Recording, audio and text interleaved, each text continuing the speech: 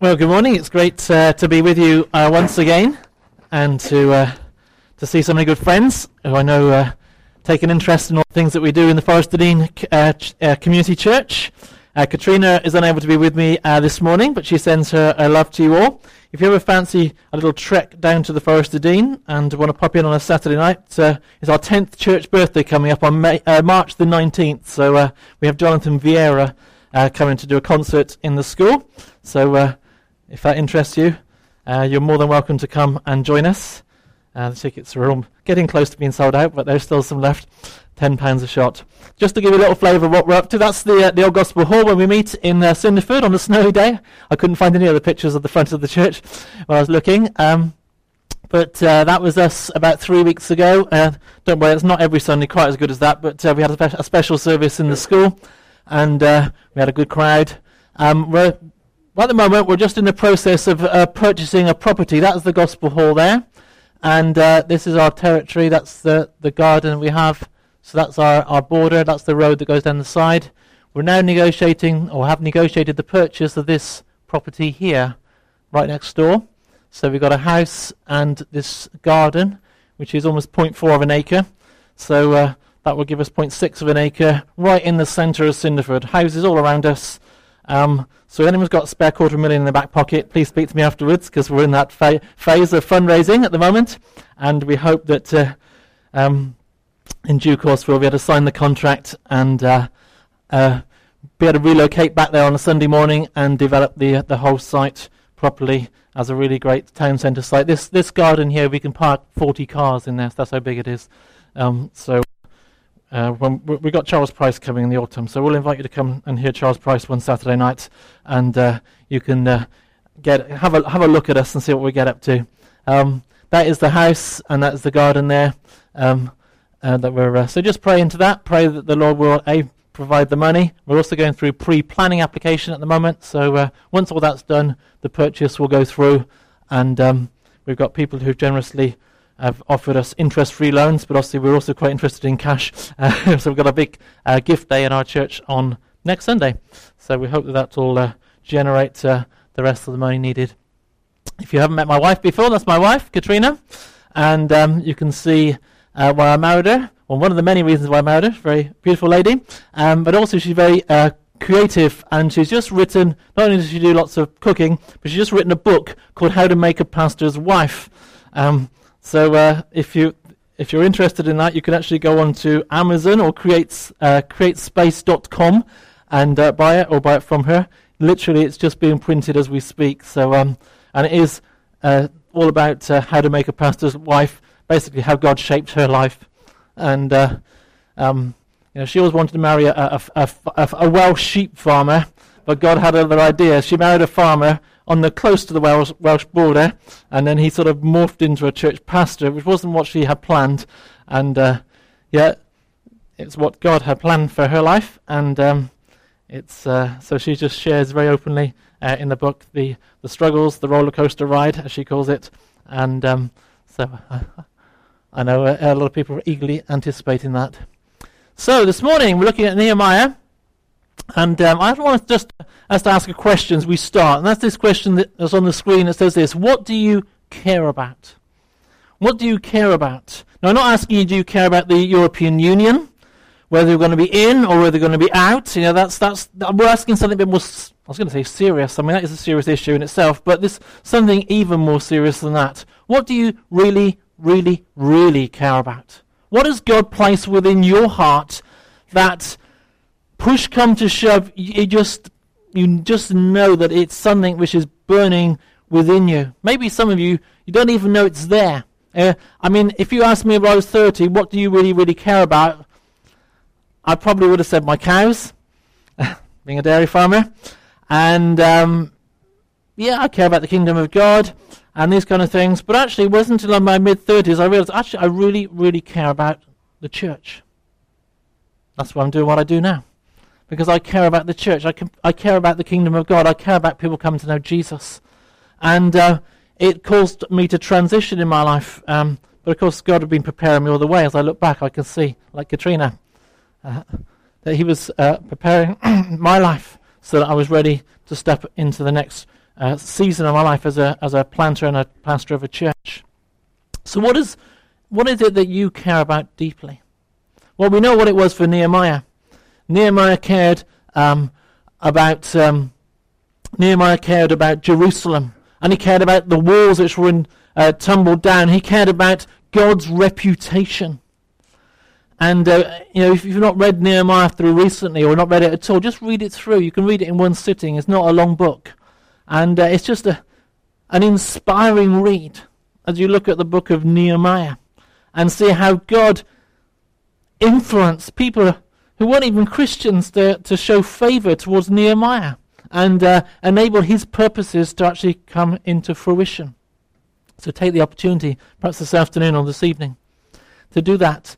And as Nehemiah was stirred by God to care about Jerusalem, he stirred him and he was moved by God by faith to make a difference.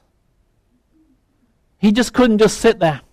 He couldn't just say, well, life is cozy for me. I'm in the king's palace, tasting the king's wine. I know it's a bit risky because it could have some poison in there, but most of the time the king drinks the best wine, so it's not a bad place to be. Someone else's problem, Jerusalem's a long way. No, he couldn't just sit and relax like that, could he? Because God had birthed something in his heart. God had stirred something, and maybe God has been stirring something in your heart just recently, or maybe over his last few years, and it just won't go away. And sometimes, at some point, God says, okay, now's the time to step out in faith and make a difference. Make a difference. In fact, if we don't step out in faith, as God calls us to, there's a word for that, it's disobedience. Disobedience to God's call upon our lives. And I know for myself, I got to a point where I knew for not to go and to leave the farm and to get involved in the church was disobedience to God. And I couldn't deal with that except go and follow his calling upon my life. And so, Nehemiah, as we look through the book of Nehemiah, or this chapter, we're going to look at chapter 2 this morning. We read part of it earlier on. We see in Nehemiah chapter 2, there's 4 aspects to his faith. And so, first of all, we see that that faith waits. Faith waits. Now, that's not what we think of when we think of faith, is it? We don't think of people, we think of these great men and women of faith, and we talked about some missionaries this morning. They've gone out there, and they're doing amazing missionary work in Moldova. I'm glad you showed the map, because I didn't have a clue where Moldova was. Only time it comes up when we play football against them or something. And, we think about people of action, but actually faith waits. He didn't rush to action. He rushed to prayer, but not to actually physically doing anything else. You see, what does it say? Early the following spring, this is a New Living Translation, in the month of Nisan, during the 20th year of King Artaxerxes. You see, in the following spring. You see, when chapter 1 took place 4 months earlier, when he spoke to one of his brothers and said, how is Jerusalem? What's the walls like? And his brother said, a mess. It's a disgrace. It's all falling apart. God's not honored anymore. And then it says the following spring, 4 months later. You see, Nehemiah joined that list of men and women of faith who moved in faith, but yet they learned that God was not in a hurry. You see, God's never in a hurry. We're in a hurry. We want it to happen now. I want this church building developed in Cinderford, and I want to see it full with people who aren't Christians, and I want to see it happen now. And God's just quietly doing it in his time. And he's not stopping. We want to see these things happen fast and furiously, but yet God wants it to be a sustainable thing that goes on for the long term. And I spent a day with some church planters in London a few weeks ago, and it's interesting how many of these church planters in the room were sat right in central London, and we went around the room, how many of them are actually in a stage of waiting? God's called them to plant a church in London, but some of them are saying, where? Some of them are saying, who with? Who's going to be our team? How's it going to come together? And some have even been for a whole year just praying into this whole scenario. And God's just saying, yeah, okay, wait. It's not just quite the time yet. And sometimes we're in a rush, but God's never in a rush. And it's always better to wait God's timing than rush in and mess it up in our own cock-handed way we sometimes do things. So faith waits. But then the second thing is faith plans. You see, there's this sort of myth around that says that when we move in, and God's at work and we move in faith, we see God just doing amazing things, and we sit back and watch. And we go, wow. Well, yeah, God does do the amazing things. Let's make no mistake about it. We don't do amazing things. But we do get to do something part of the journey too. God gives us the privilege of being part of it. God gives us the opportunity to do what we can. If we just sit back and hope that God is going to move in faith and don't make any plans, it's just laziness. That's what it is. And so Nehemiah planned. And it's easy to see, to miss this whole point of the planning that Nehemiah did in faith as he looked forward to going to Jerusalem to rebuilding the walls. You see, he spent 4 months of praying and 4 months of planning. And then he went to the king. He didn't rush in. He didn't pray. He prayed, and as he prayed, God put things upon his mind. What happened? You see, when he went to the king, this is what he said. This is why we know that he was planning. He said, I replied, if it please the king, and if you are pleased with me, your servant, send me. You see, he planned that he was to go. And often when we pray into situations and pray for things, God goes, do you know what? You're just the person I'm looking for. So it's always dangerous to pray for things. Maybe that's why we don't pray for things as much as we should do. Because we're frightened that God's going to go, what about you? You could actually do this. Or you could be part of this. You see, he said, send me. Send me to Judah to rebuild the city where my ancestors are buried. The king, with the queen sitting beside him, asked, how long will you be gone? When will you return? After I told him how long I will be gone, the king agreed to my request. I said to the king, if it please the king, let me have letters. Hang on, where did that come from? Let me have letters. Addressed to the governors of the province west of the Euphrates River. I think he was planning something, and he thought, that was I need to do this. When I speak to the king, I need to ask him about letters for the governors. And then he said, instructing them to let me travel safely. He knew what he needed. It was a dangerous place to be. Through their territories on my way to Judah.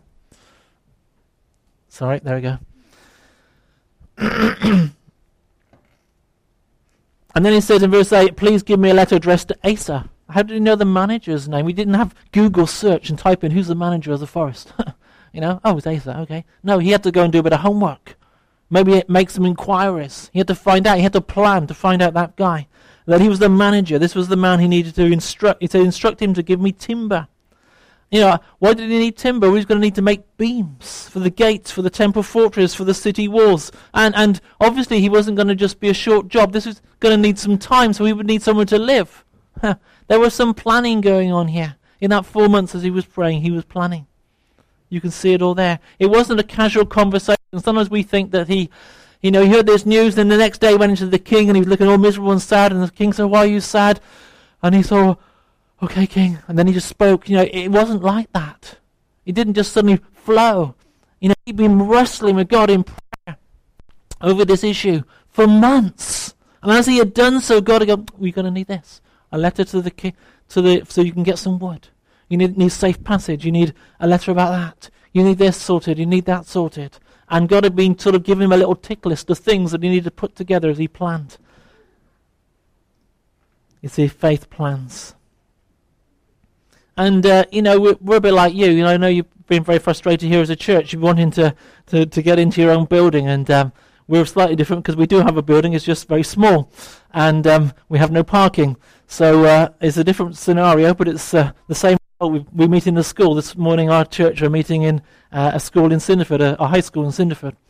And, we spent 7 years looking and praying and exploring, and every time we think we're going to get somewhere, something falls through. A year ago we thought we had the right place, and we agreed a price, and then we felt God said, no, that isn't the place. And it can be really discouraging, can't it, when you're going through this process. The frightening thing for me as a pastor in a an elder in a church, is that actually when we said no to moving forward with the project last year, we believe God had something different for us. We didn't know what was around the corner. Now we can look back with a little bit more of a smile on our faces. But at the time, if you watch our graph of attendance on a Sunday morning, they dropped off by about 20% for the next 3 months. People, they didn't leave the church, they just didn't come so often.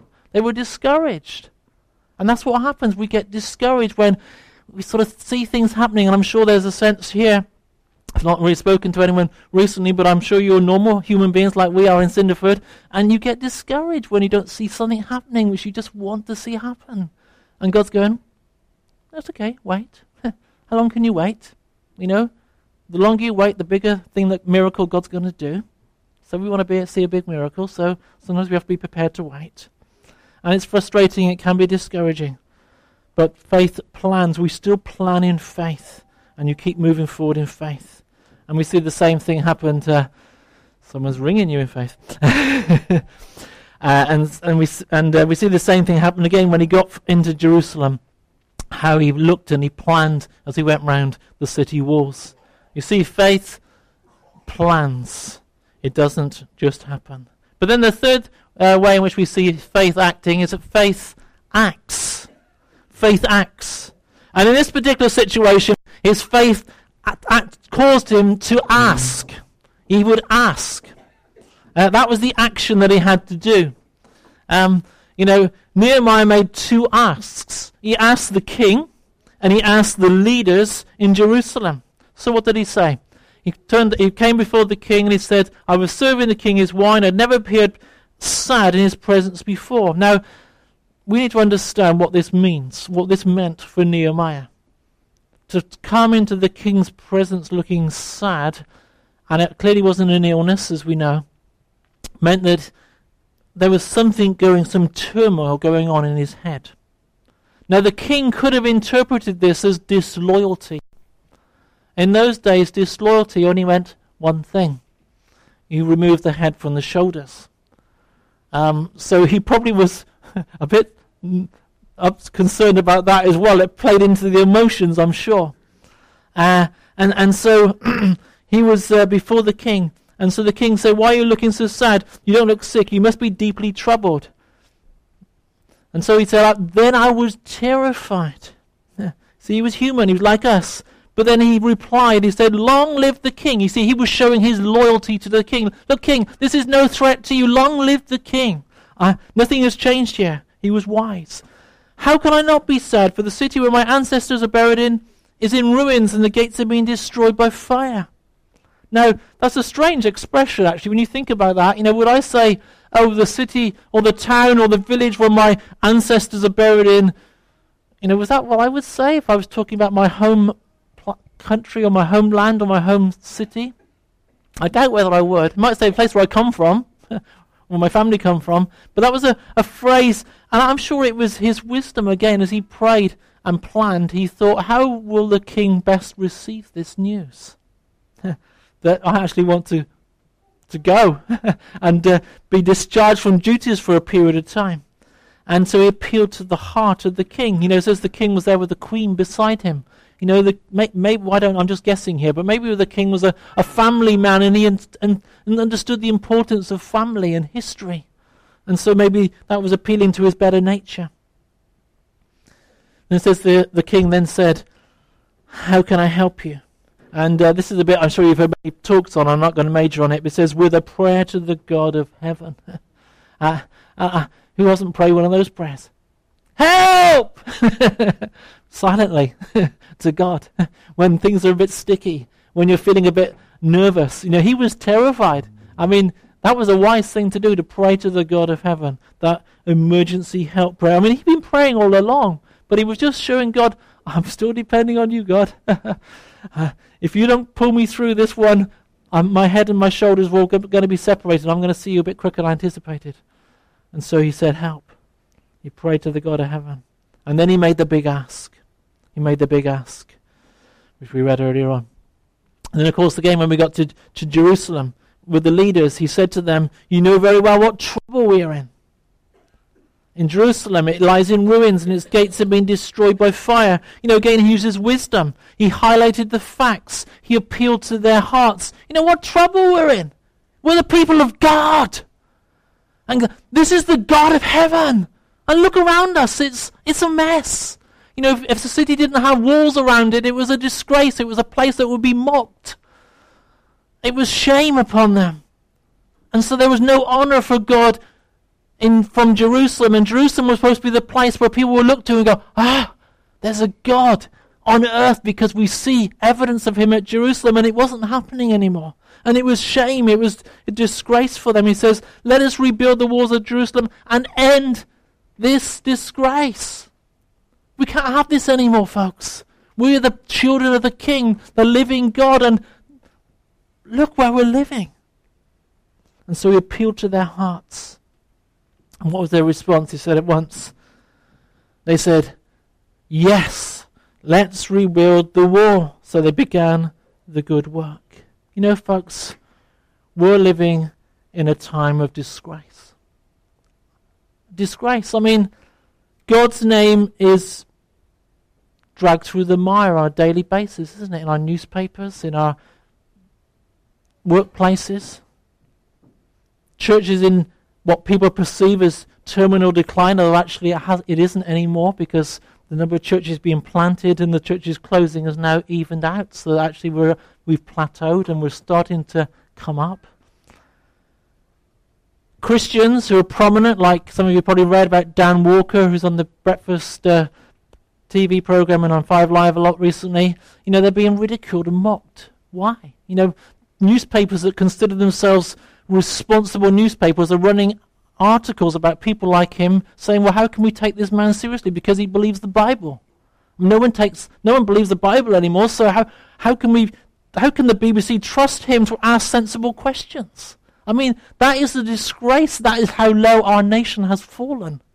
That people would say that sort of thing about a man who's clearly a godly man, and we need to pray for him. The pressure that people like him are under, we just can't even imagine, can we?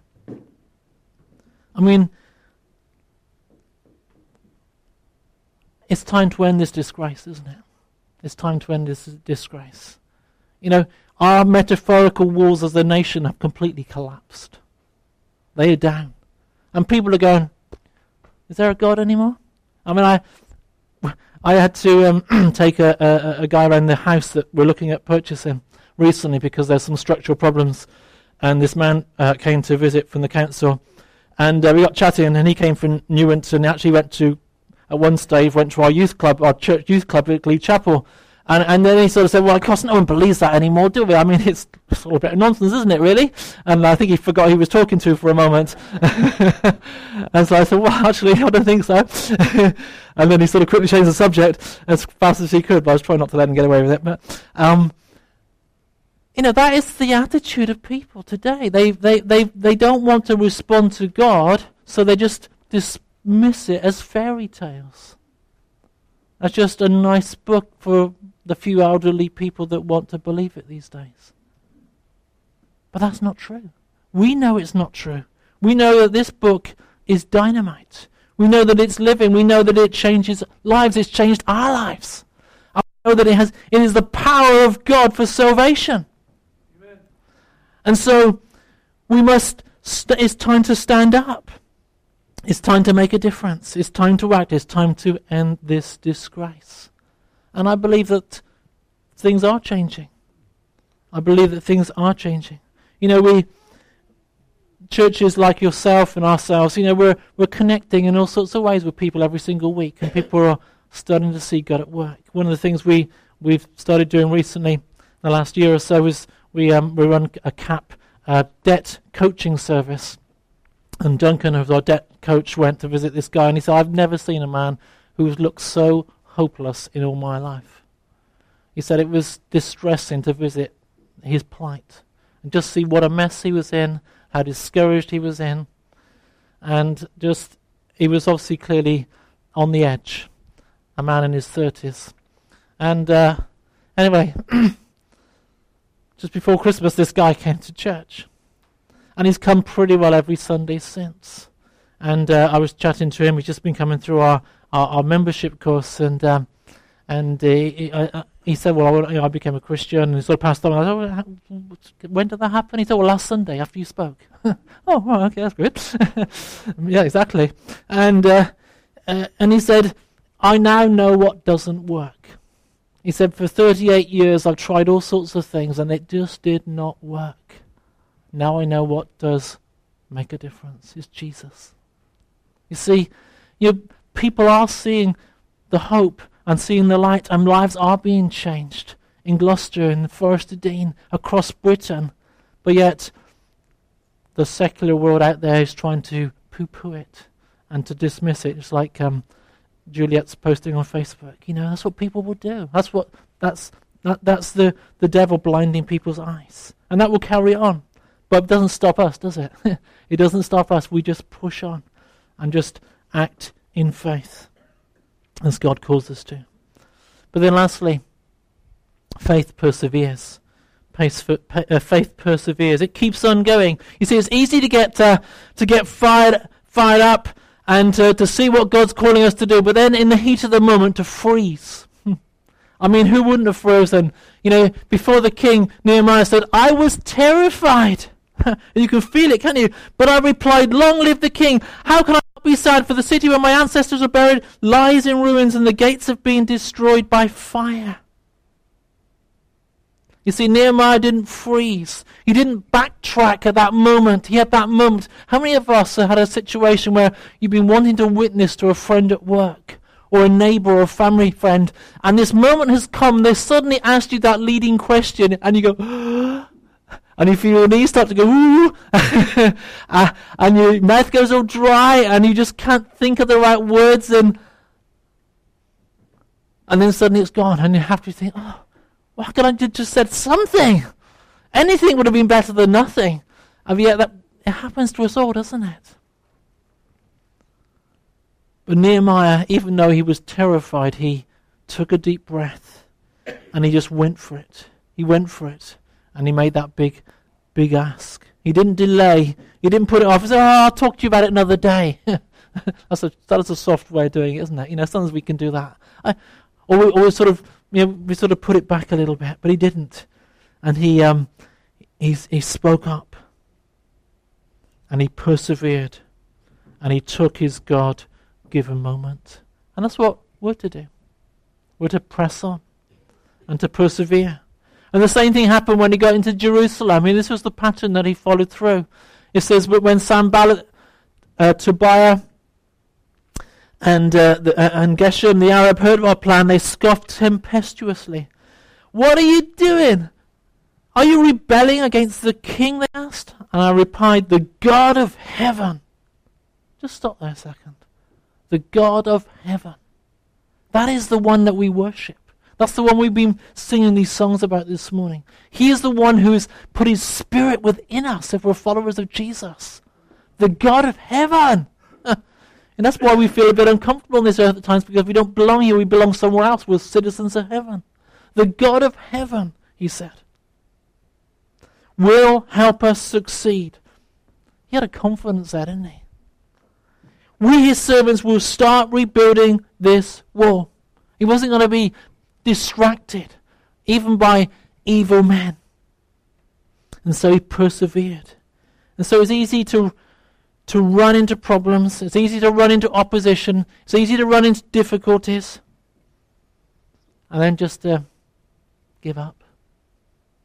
To give up. To get discouraged. To stop. And just to sort of melt away and go, well, that's how it was. And there's been many Christians down through the ages have done that. But that's not what God calls us to do. God calls us to persevere and to keep on going. We are guaranteed one thing in life. Whilst we're on this earth, we will have problems. We will have struggles. We will have difficulties. There will be hardships. There will be opposition. If we're standing up as Christians to do something great in our community, there will be opposition. Believe you me. If you've not faced it yet, you will do. You'll get it. Especially in our increasingly secular world we live. They all come your way. And we've had our fair share in Cinderford. But, at the same time, too, God opens up these windows where, you'll get a surprising king, a surprising counselor, a surprising person who's not a Christian, but yet God gives you favor with them. And we've seen that happen too. We've seen the opposition. We've seen the people that God's given us favor with. And God would do that and open up the door so that his work gets done. The thing God wants to be done will get done. No one can stop him because he's the God of heaven. He's the God of heaven. And when God decrees in heaven something, it happens on earth. And so that's why we pray in the Lord's Prayer, your will be done on earth as it is in heaven. You see? He's the God of heaven. And he will succeed. And he will make a way.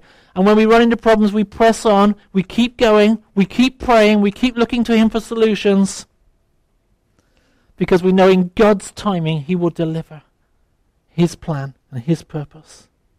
You see, Nehemiah understood what Paul wrote about later in 1 Corinthians, where he said these words in 1 Corinthians 15. So, my dear brothers and sisters, be strong and immovable. Always work enthusiastically for the Lord, for you know that nothing you do for the Lord is ever useless or ever in vain. You see, sometimes we think, well, I can't do much. But whatever you do for the Lord is not wasted. It's not useless. In fact, it will be the most important things that you do today or tomorrow or this week will be the things you do for the Lord. Yes, that's what the Bible tells us. It's not going to be wasted. It's not useless. So whatever you can do, and we're at different stages of life. When you get older, there's things you can't do which you did when you were younger, but you have wisdom to think and pray into and help and support in other ways that you wouldn't even thought of before. So changing seasons of life. But there are always things that God calls us to do that can impact our community and enable his kingdom to come on earth as it is in heaven. And it's never useless. So let me just go back to where we started.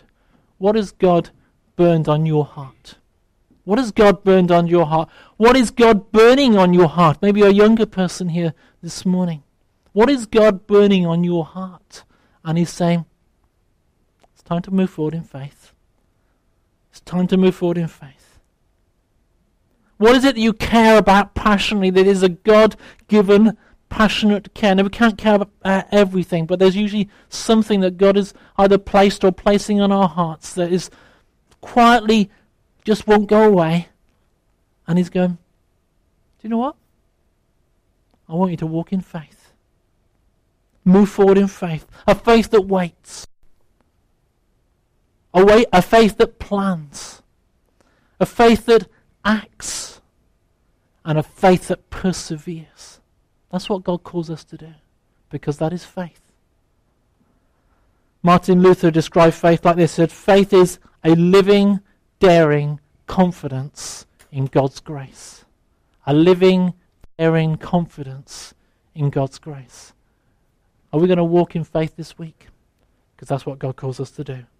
Because as we do that, we'll make a difference in Gloucester for eternity. Don't you want to do that? Don't you want to make a difference in Gloucester for eternity rather than just this week? I do. I want to make a difference in the Forest of Dean for eternity. I want to see people's lives change forever. And that's my life's goal. That when I've left this scene, there'll be some sense that God is more present and more obvious, and God is more honoured across where the Forest of Dean, because not because I'm a special person or anything, but because I've been there and somehow God has just taken me and used me. That is my vision. That's my dream. And I think that's what each of us, we want to make a difference, don't we? We want to know our lives count. And as we move forward in faith, they will. Because none of our lives are wasted. Let's just bow our heads in prayer.